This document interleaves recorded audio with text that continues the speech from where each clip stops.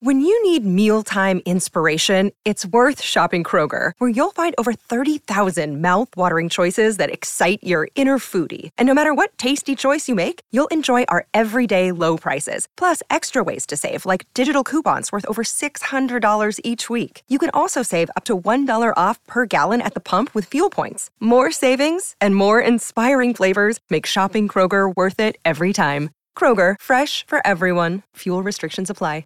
Welcome to Looking at Lucasfilm with Brian Gahn, the podcast with a different perspective on the world of Star Wars, Indiana Jones, and all of the other entities that George Lucas, Kathleen Kennedy, Dave Filoni, and Jon Favreau, as well as the rest of the team at Lucasfilm, have dreamed up over the past 40-plus years. I'm entertainer-writer Jim Hill, and my co-host Brian Gahn and I are recording this week's show on Tuesday, July 25th, 2023, and Brian is just back from spending, 6 days down in San Diego? When did you do load-in, you and Bill? Well, we went down there on Tuesday because that's the only time. If we did the preview day, which was Wednesday, we're exhausted, and because we're getting to be old, so we always go down there Tuesday. We usually get there about 1:30, 2 o'clock. We're set up by 5 o'clock. We have a nice rest, and then we come in about noonish on Wednesday. We see all our friends, and we get ready for the preview. And it was really an amazing show this week. A lot of people came from all over the world. It was amazing. We met people from Austria. We met people from Italy, from Spain, from Mexico, from Korea, everywhere. It was amazing how these people came in. Bill did really well. He sold out of most of his stuff and 3 or 4 of his major paintings. Bill Stout, by the way, and a couple people came by. Somebody came by on Wednesday, and I wasn't there, so I was disappointed that I didn't get to meet them.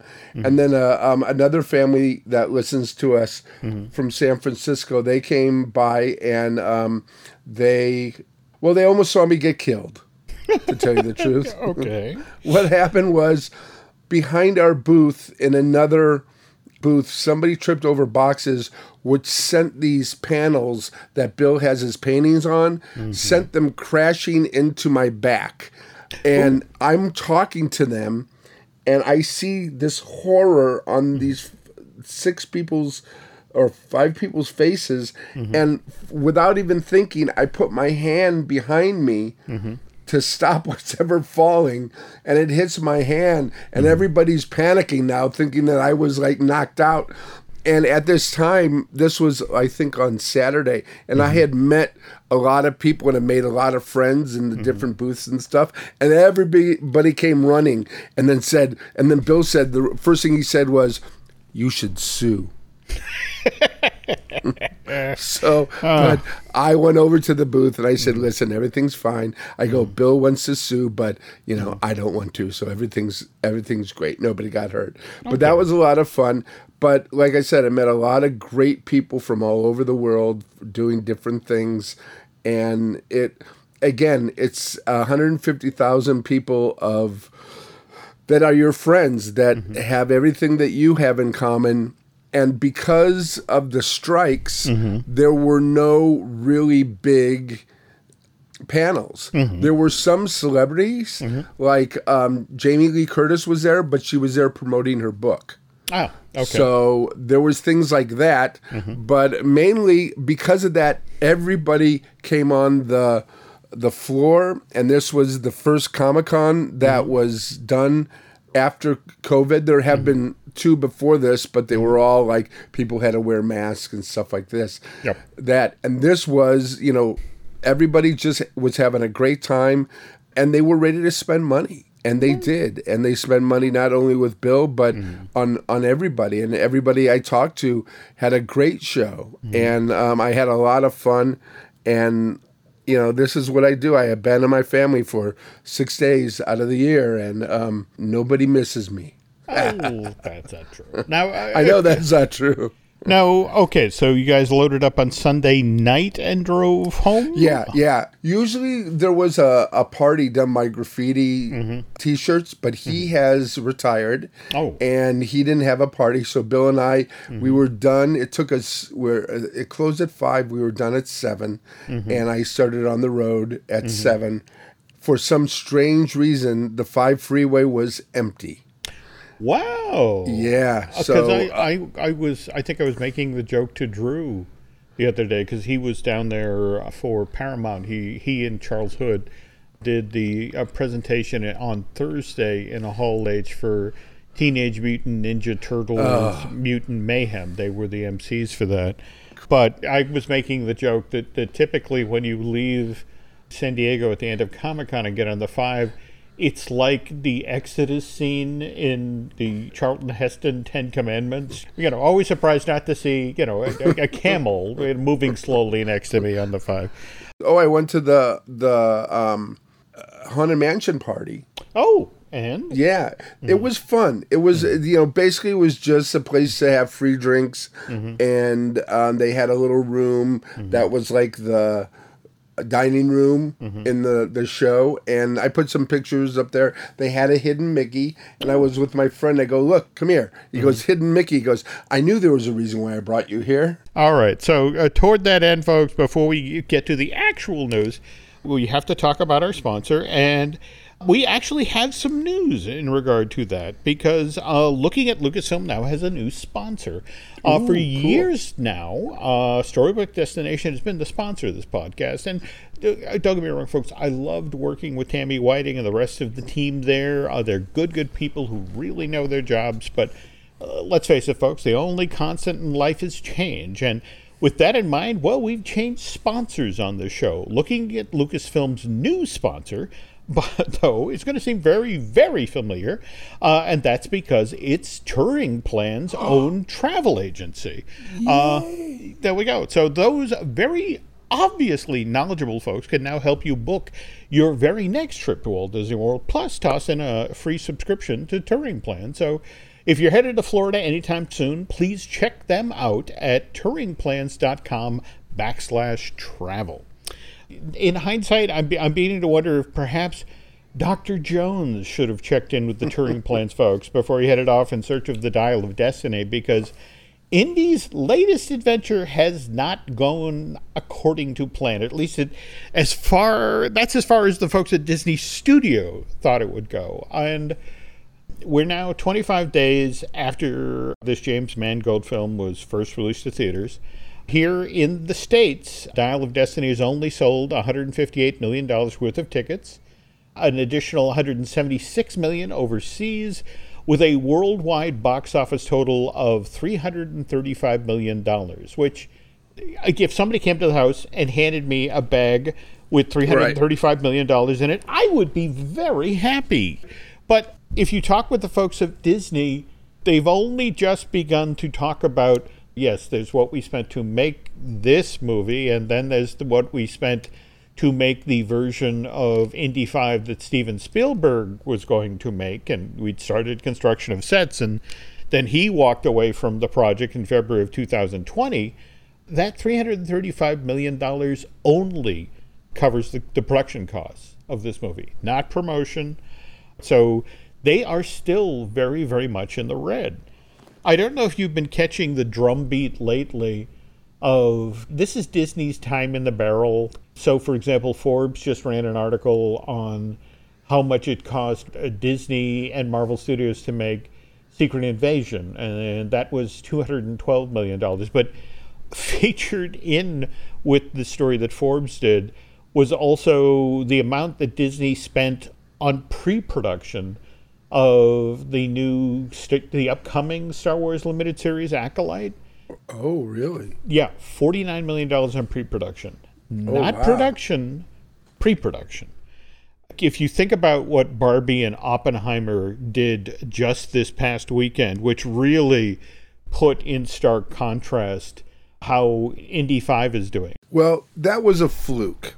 Because I don't know if those films would have done as well if they weren't released on the same day And somebody had this genius thing to say, well, if you're going to see Oppenheimer, then juxtapose it with Barbie. And I don't think Oppenheimer would have made $77 million if it wasn't for this whole Barbieheimer thing going on. I think they both really benefited because, look, most films are underperforming at the box office right now. Uh-huh. There's very few, and the ones that are not repeats. Mm-hmm. They're not sequels. Mm-hmm. They're not remakes. They're original films. Those are the films that are doing very well. Mm-hmm. What's happening is they're going to wait a month or two, and Indiana Jones is going to be on Disney Plus. When you're dealing with a situation like this, you want to have a reason why this happened. And yes, as you just suggested, there's a lot of folks who, frankly, are, well, I know Dial of Destiny is going to show up on Disney Plus, so I can wait. On the other hand, I was just talking with somebody in promotion, and they had kind of an interesting theory. When Indy 4 opened in 2008, over its opening weekend, it did over $100 million. Whereas Indy 5 did 60. And what they put out there is, well, think about it. For Indy 4, George Lucas was an actual hands-on producer on that thing. And Steven Spielberg was the director. Okay, and these guys had been working on this franchise with Harrison Ford since 81. That trio, walked out and did promotion together, and it was like, look at the secret sauce. You're getting Spielberg and Lucas and Harrison Ford all together on one project.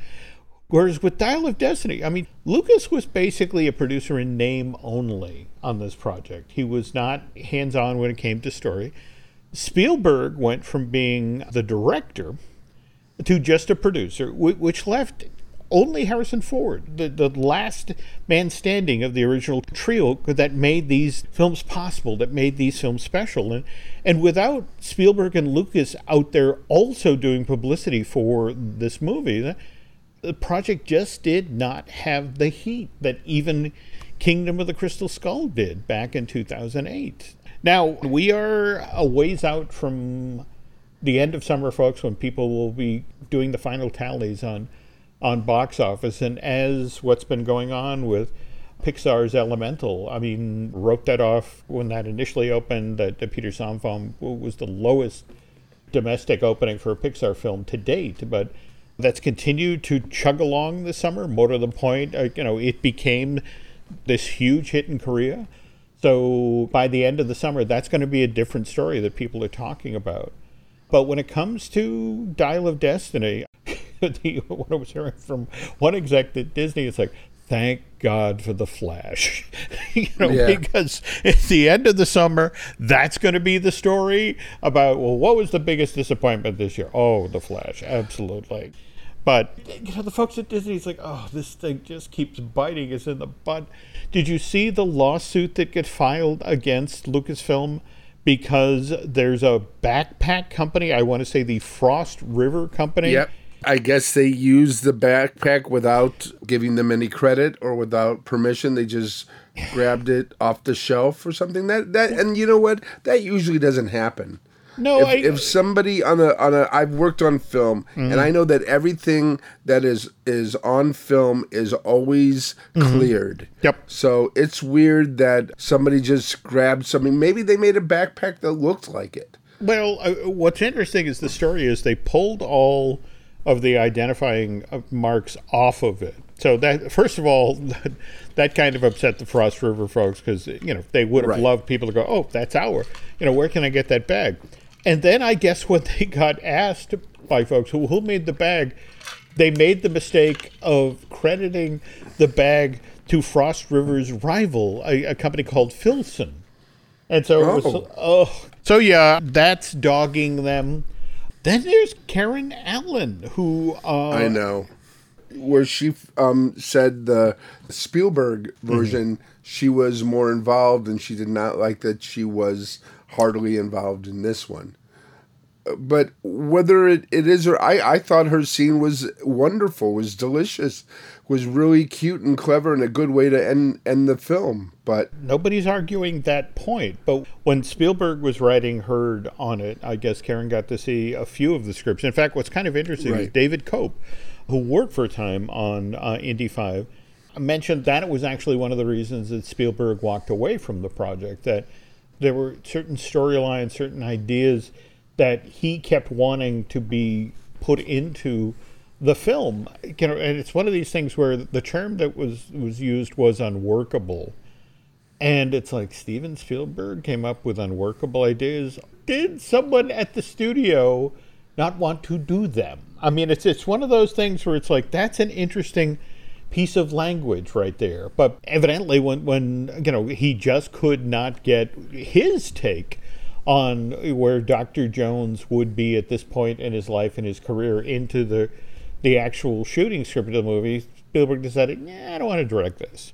Do we know what that was? I am working on it. Okay. I remain ever hopeful because, again, especially now in the middle of the actors' strike and the writer's strike, and things are getting kind of mean out there. I would honestly be surprised if we don't have a copy of the early version of Indy 5 bubble up in the next couple of months. I would actually be shocked if that doesn't happen. But anyway, getting back to what Karen was saying, as I said, Hollywood Reporter, she said when Steven was still going to direct the movie, I had an opportunity to read a few of the scripts and knew that Marion was going to be much more involved in that version of the story. But when Steven left and James Mangold, the guy who eventually directed Dial of Destiny after Spielberg left the project, well, he hired new writers, and I knew then that there was going to be this whole new approach to the project. And next thing I know, I'm reading a script that told the Dial of Destiny story, and of course, I was disappointed. I thought I would be a major part of this film, and that's just not the direction they decided to go. Did you see her explanation as to why they opted to go this route? That I think they had some problems in trying to resolve what to do with Mutt, because Shia LaBeouf was not coming back. And in order to deal with that character not being on the canvas, they decided to create this story where Mutt had been killed in the war, which then drove a wedge between Indy and Marion. I mean, it included, look, I was happy when Indy and Marion came back together at the end of the movie, and I liked how that scene referenced the scene in Raiders where these two characters came together. But that said, I still wish that Marion had a bigger part in Dial of Destiny. Now, the whole Henry Mutt Williams, a.k.a. Henry Walton Jones III, Marion and Indy's son, he was supposed to be born out of wedlock in July of 1938. So, if we follow the story logic for Dial of Destiny, which is largely set in late July, early August of 1969, if this wound between Mary and Indy has to be fairly new. So, if you work that math, Mutt would have to have been killed in Vietnam in the winter of 68-69. Here's my problem with that. The men who were drafted to go to Vietnam were pulled out of a pool of healthy males age 18 to 26. And Mutt was older than that when he died. He was 30. Well, 30 when he dies in Vietnam, supposedly. And usually usually it's like the younger men were going there. Were being drafted, but there's a point in it where it's a line where Indy says, "I didn't want him to go, but of course, with a son and a father, he went anyway." Okay, but here's my problem.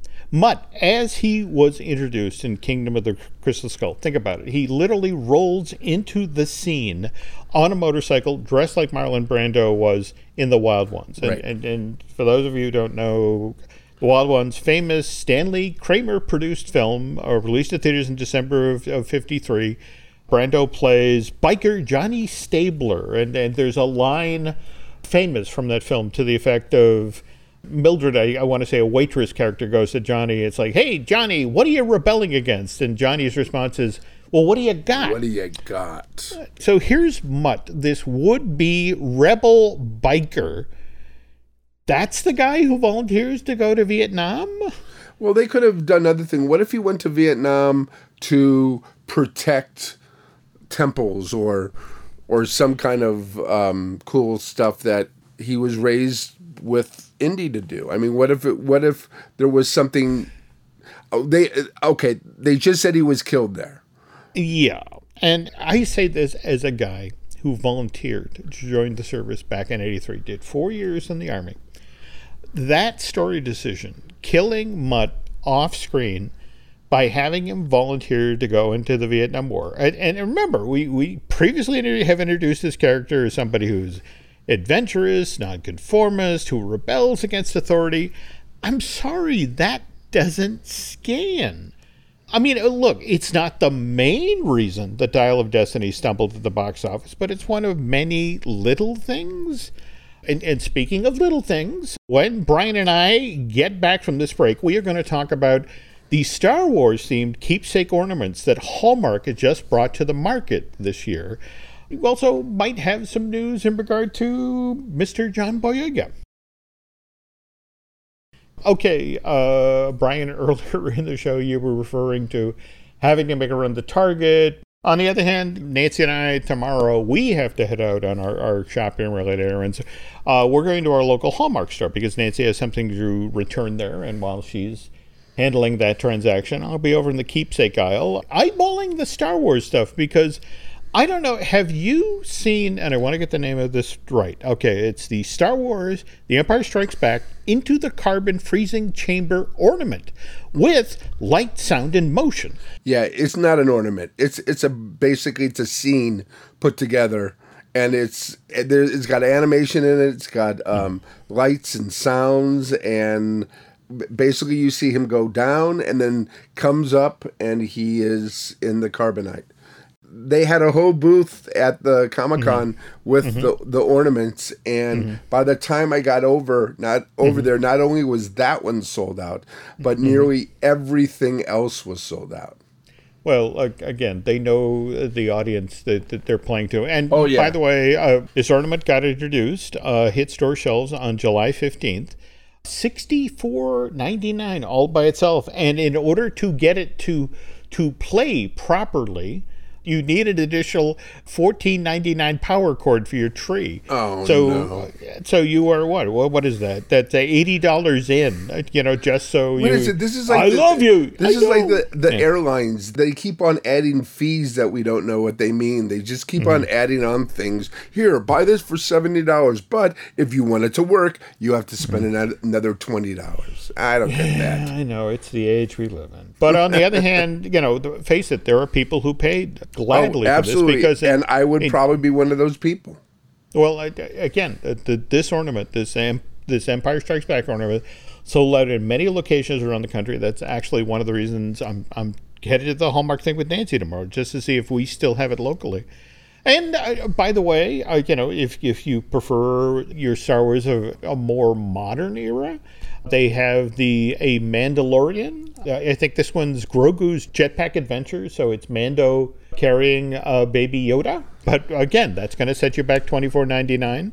And then, because this year we are celebrating the 40th anniversary of Star Wars 6, there are 5 different Return of the Jedi ornaments. There is a drink serving R2-D2. There is a Leia with Wicket the Ewok. There is Jabba's sail barge.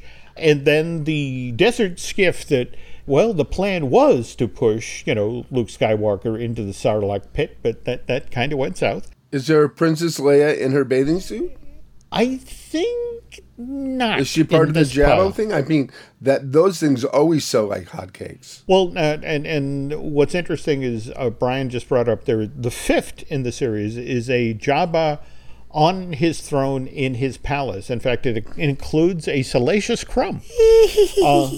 Yeah, but that one, whereas the first 4 Empire ornaments I was just Return of the Jedi ornaments I was just telling you about, those are $24.99. The Talking Jabba, that's going to set you back $49.99, and I bet you got to have that cord too. No matter how bad the Star Wars movies do, or good, how much do they make in merchandise a year? Do we know the figures? And doesn't most of that go directly into Lucasfilm Disney's pocket? I mean, there's no middlemen with those things? You have to understand that companies license. No, I understand that. but it's different than, I mean, we hear about how much movie it makes overseas, but I heard Disney doesn't get a lot of that money, especially in China. I mean, they're lucky if they get a few yen for the most part.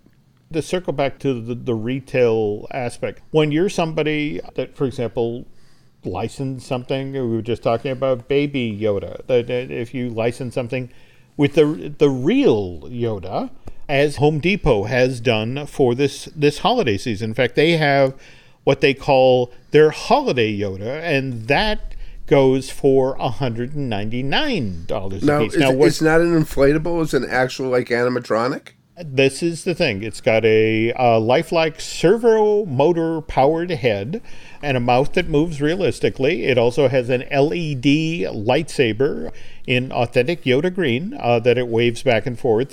But again, note how they described it, holiday Yoda, because what's kind of interesting in our Haunted Mansion holiday world, this is something you can use for 2 holiday seasons, because it comes with, for example, a witch's hat you can put on Yoda for Halloween. It even comes with a little faux Halloween sign that reads, "Beware of the dark side, you must." Once Halloween is over, you can now dress Yoda in his Christmas outfit, which I believe comes with a Santa hat. Well, so it comes with the Christmas too, so it's either or? That is my understanding. Oh, cool. So, by the way, you mentioned inflatables. Yeah. Home Depot this year also has a brand new Darth Vader inflatable that comes with a tombstone. So I'm assuming that's Halloween, not Christmas.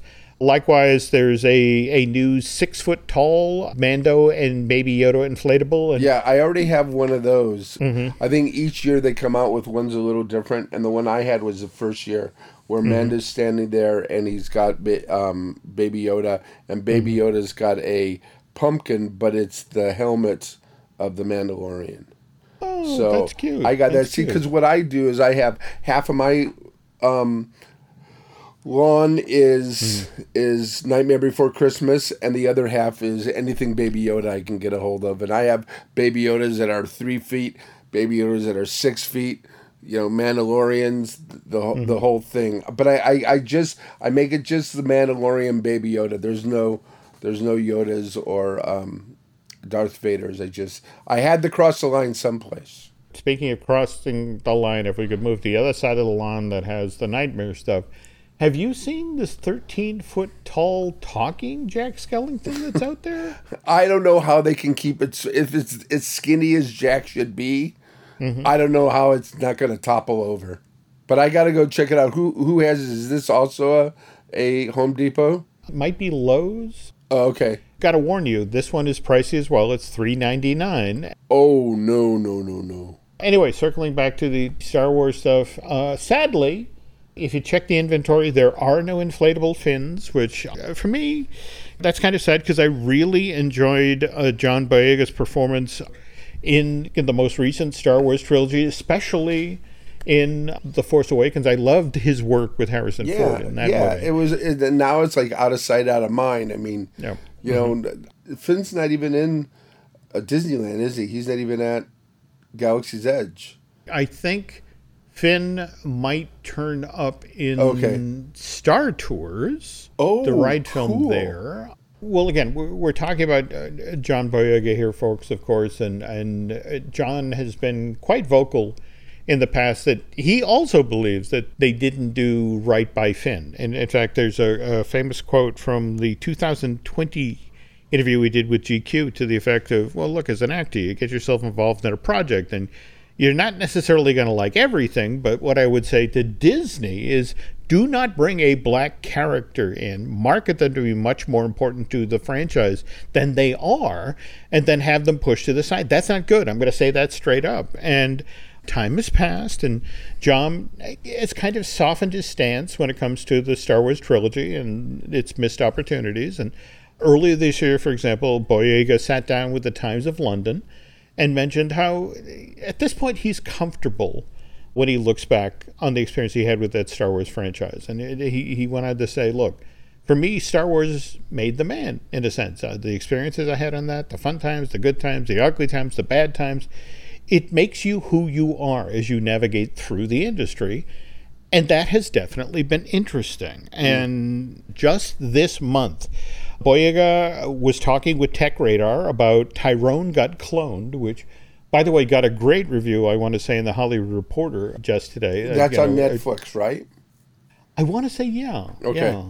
But he got asked as part of that interview to the effect of, would you consider returning to the Star Wars universe? And Boyega, a very diplomatic response. What he said was, I'm open to all characters and scripts that are enjoyable, that have a great cast attached, and a terrific director. So, yes, I'm open to all opportunities, which is good to know, given that Daisy Ridley project, the one that Lucasfilm is supposedly prepping, where Rey is now attempting to revive the Jedi Order by teaching the ways of the Force to two young kids. The subplot of this supposedly actually is built around Finn.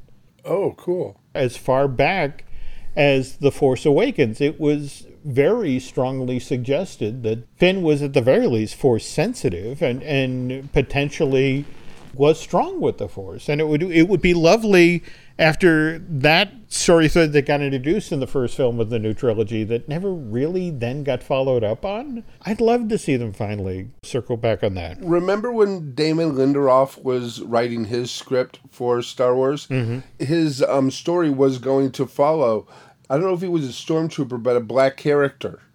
And then the same director who was going to direct it is now directing the Rey one. So I'm wondering if they're going to use any of those elements that Lindelof brought in to, bring Boyega back. Because at that time, when Lindelof was talking about his script, Boyega was very negative about coming back to Star Wars. Mm-hmm. So they never mentioned if it was going to be a Finn story, because I don't think Finn was on the table at the time.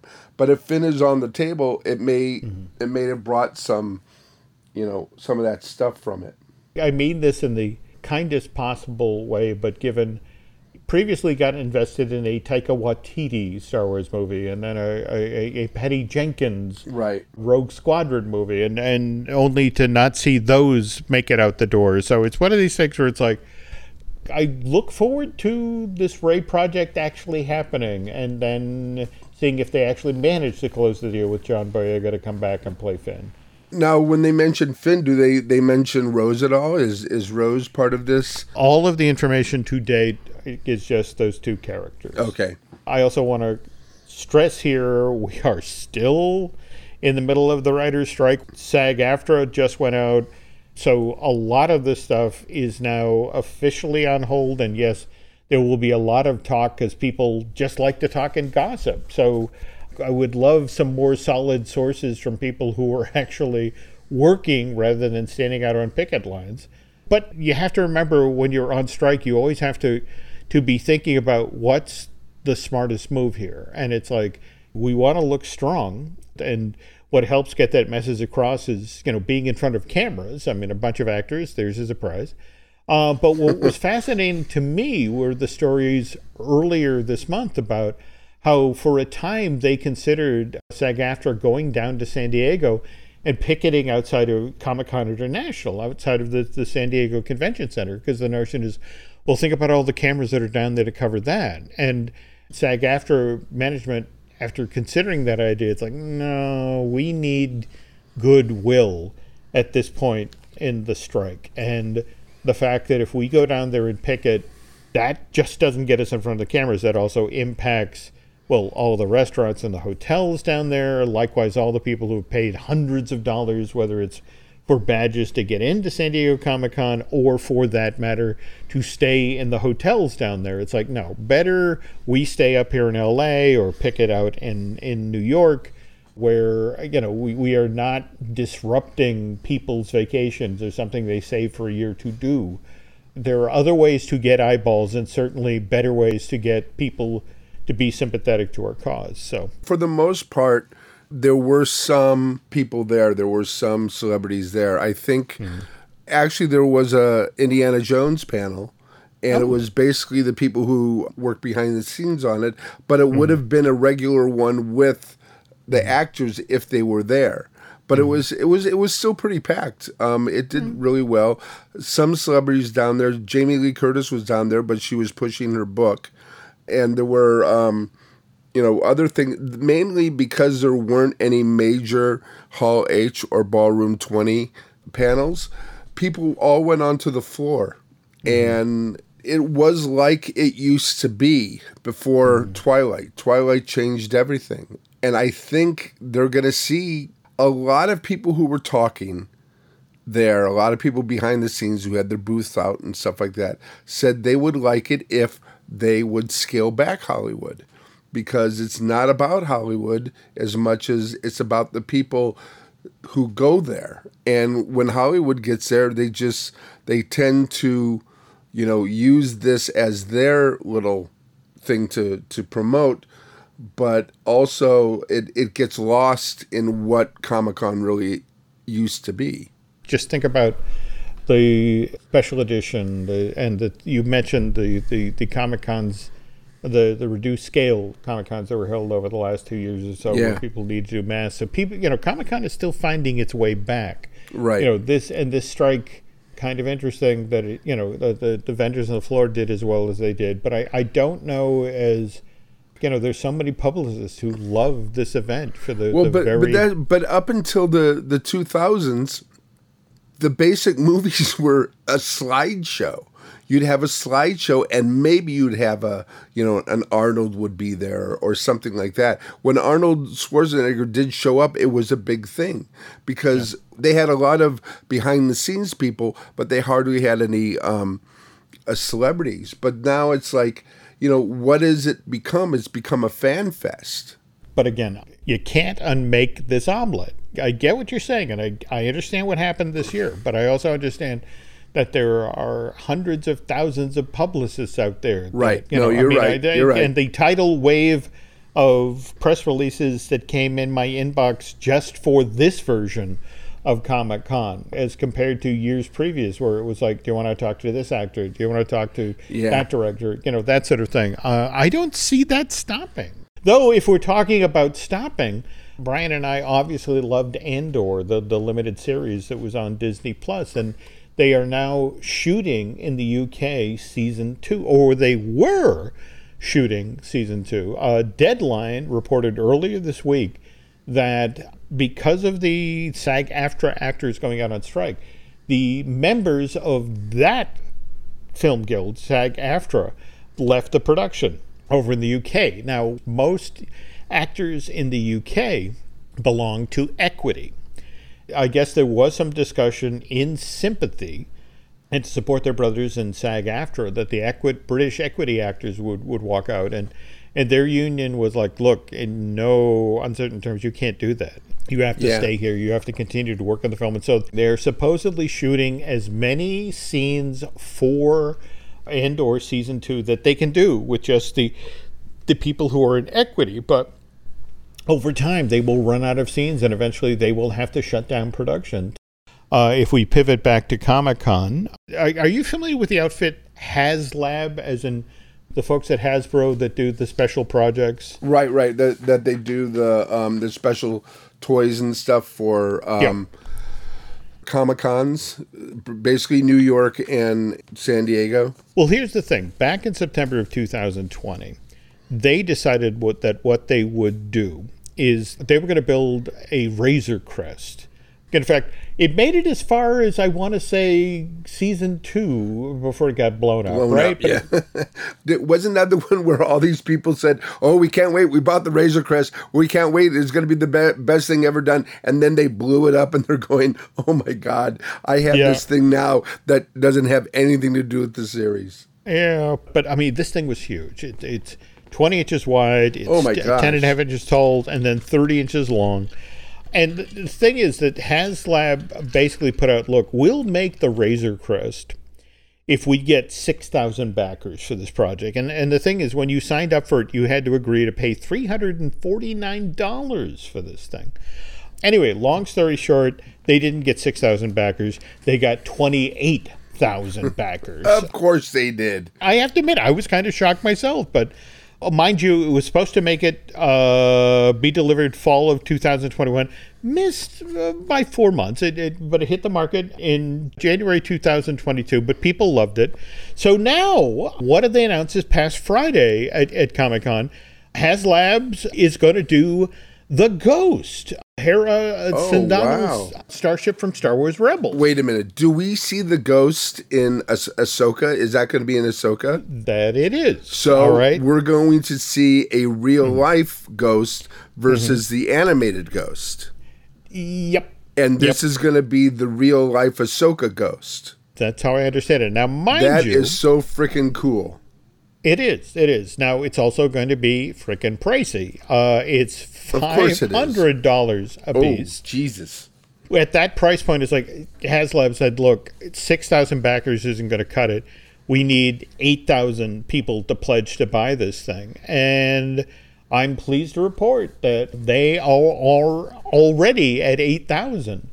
So it's going to be interesting to when this campaign wraps up to see how many people sign up to get themselves a ghost that they can then put on their dining room. Is this going to be out like right away? I mean, when the Ahsoka comes out, will it be available? No. Oh, no. Oh, okay. I want to say it's at least a 2-month campaign, and then on the other side of that, they have to go off and manufacture it. So the upside of that, folks, is it means that your dining room table will remain empty well into 2024 or possibly 2025. And who wants that?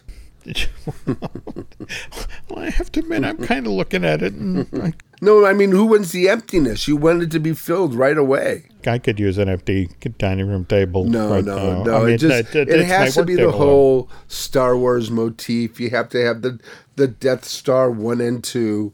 Who needs a dining room table, to tell you the truth? You've got a kitchen table, right? You've got a TV tray. Okay, speaking of Star Wars Ahsoka, when Brian and I get back in 2 weeks' time, it will be 2 weeks out from the debut of Star Wars Ahsoka on Disney+. That debuts August 23rd with 2 back-to-back episodes. Oh, cool. But I'm sure out ahead of that, there will be plenty Lucasfilm-related stuff to talk about. Till then, Brian, where can our listeners find you on social media? Well, I'm still hanging out at Twitter, but it's Geek with Children. And the children is spelled CHILDRN. And so I'm still there, but I'm trying to get, similar stuff for, what's this thing called? Threads or something? There we go. And trying to do that. I did put up a lot on my Instagram, and people have discovered me, and it was a lot of fun, putting up, pictures and from Comic-Con and, whatever stuff I found. So that's where you can find me. Where can we find you, Jim? You can find me on the site formerly known as Twitter. I refuse to call it X. But again, I'm the guy who still calls Disney's Hollywood Studio MGM. Also on Instagram is Jim Hill Media, and on over on Facebook is Jim Hill Media News. Also want to remind you folks, we have a couple of other podcasts here we'd love you to take a listen to. We've got Disney Dish that I do with Len Testa. We also have Fine Tuning, which I do with Drew Taylor. And Drew, of course, has his own wonderful podcast, Light the Fuse, the official Mission Impossible right. podcast, which he does with Charles Hood. And then, of course, we have Marvelous Disney, which I do with Aaron Adams, who in turn has his own podcast over on Patreon, 32nd Street, which explores the world of advertising. If you could do Brian and I a favor, if you could head over to Apple Podcasts and rate and recommend not just this show, but the other podcasts I just mentioned. Likewise, if you really like what you heard here tonight and you want to head over to Bandcamp and subscribe, that would be cool. On behalf of Brian, thanks for listening, and we will be back soon.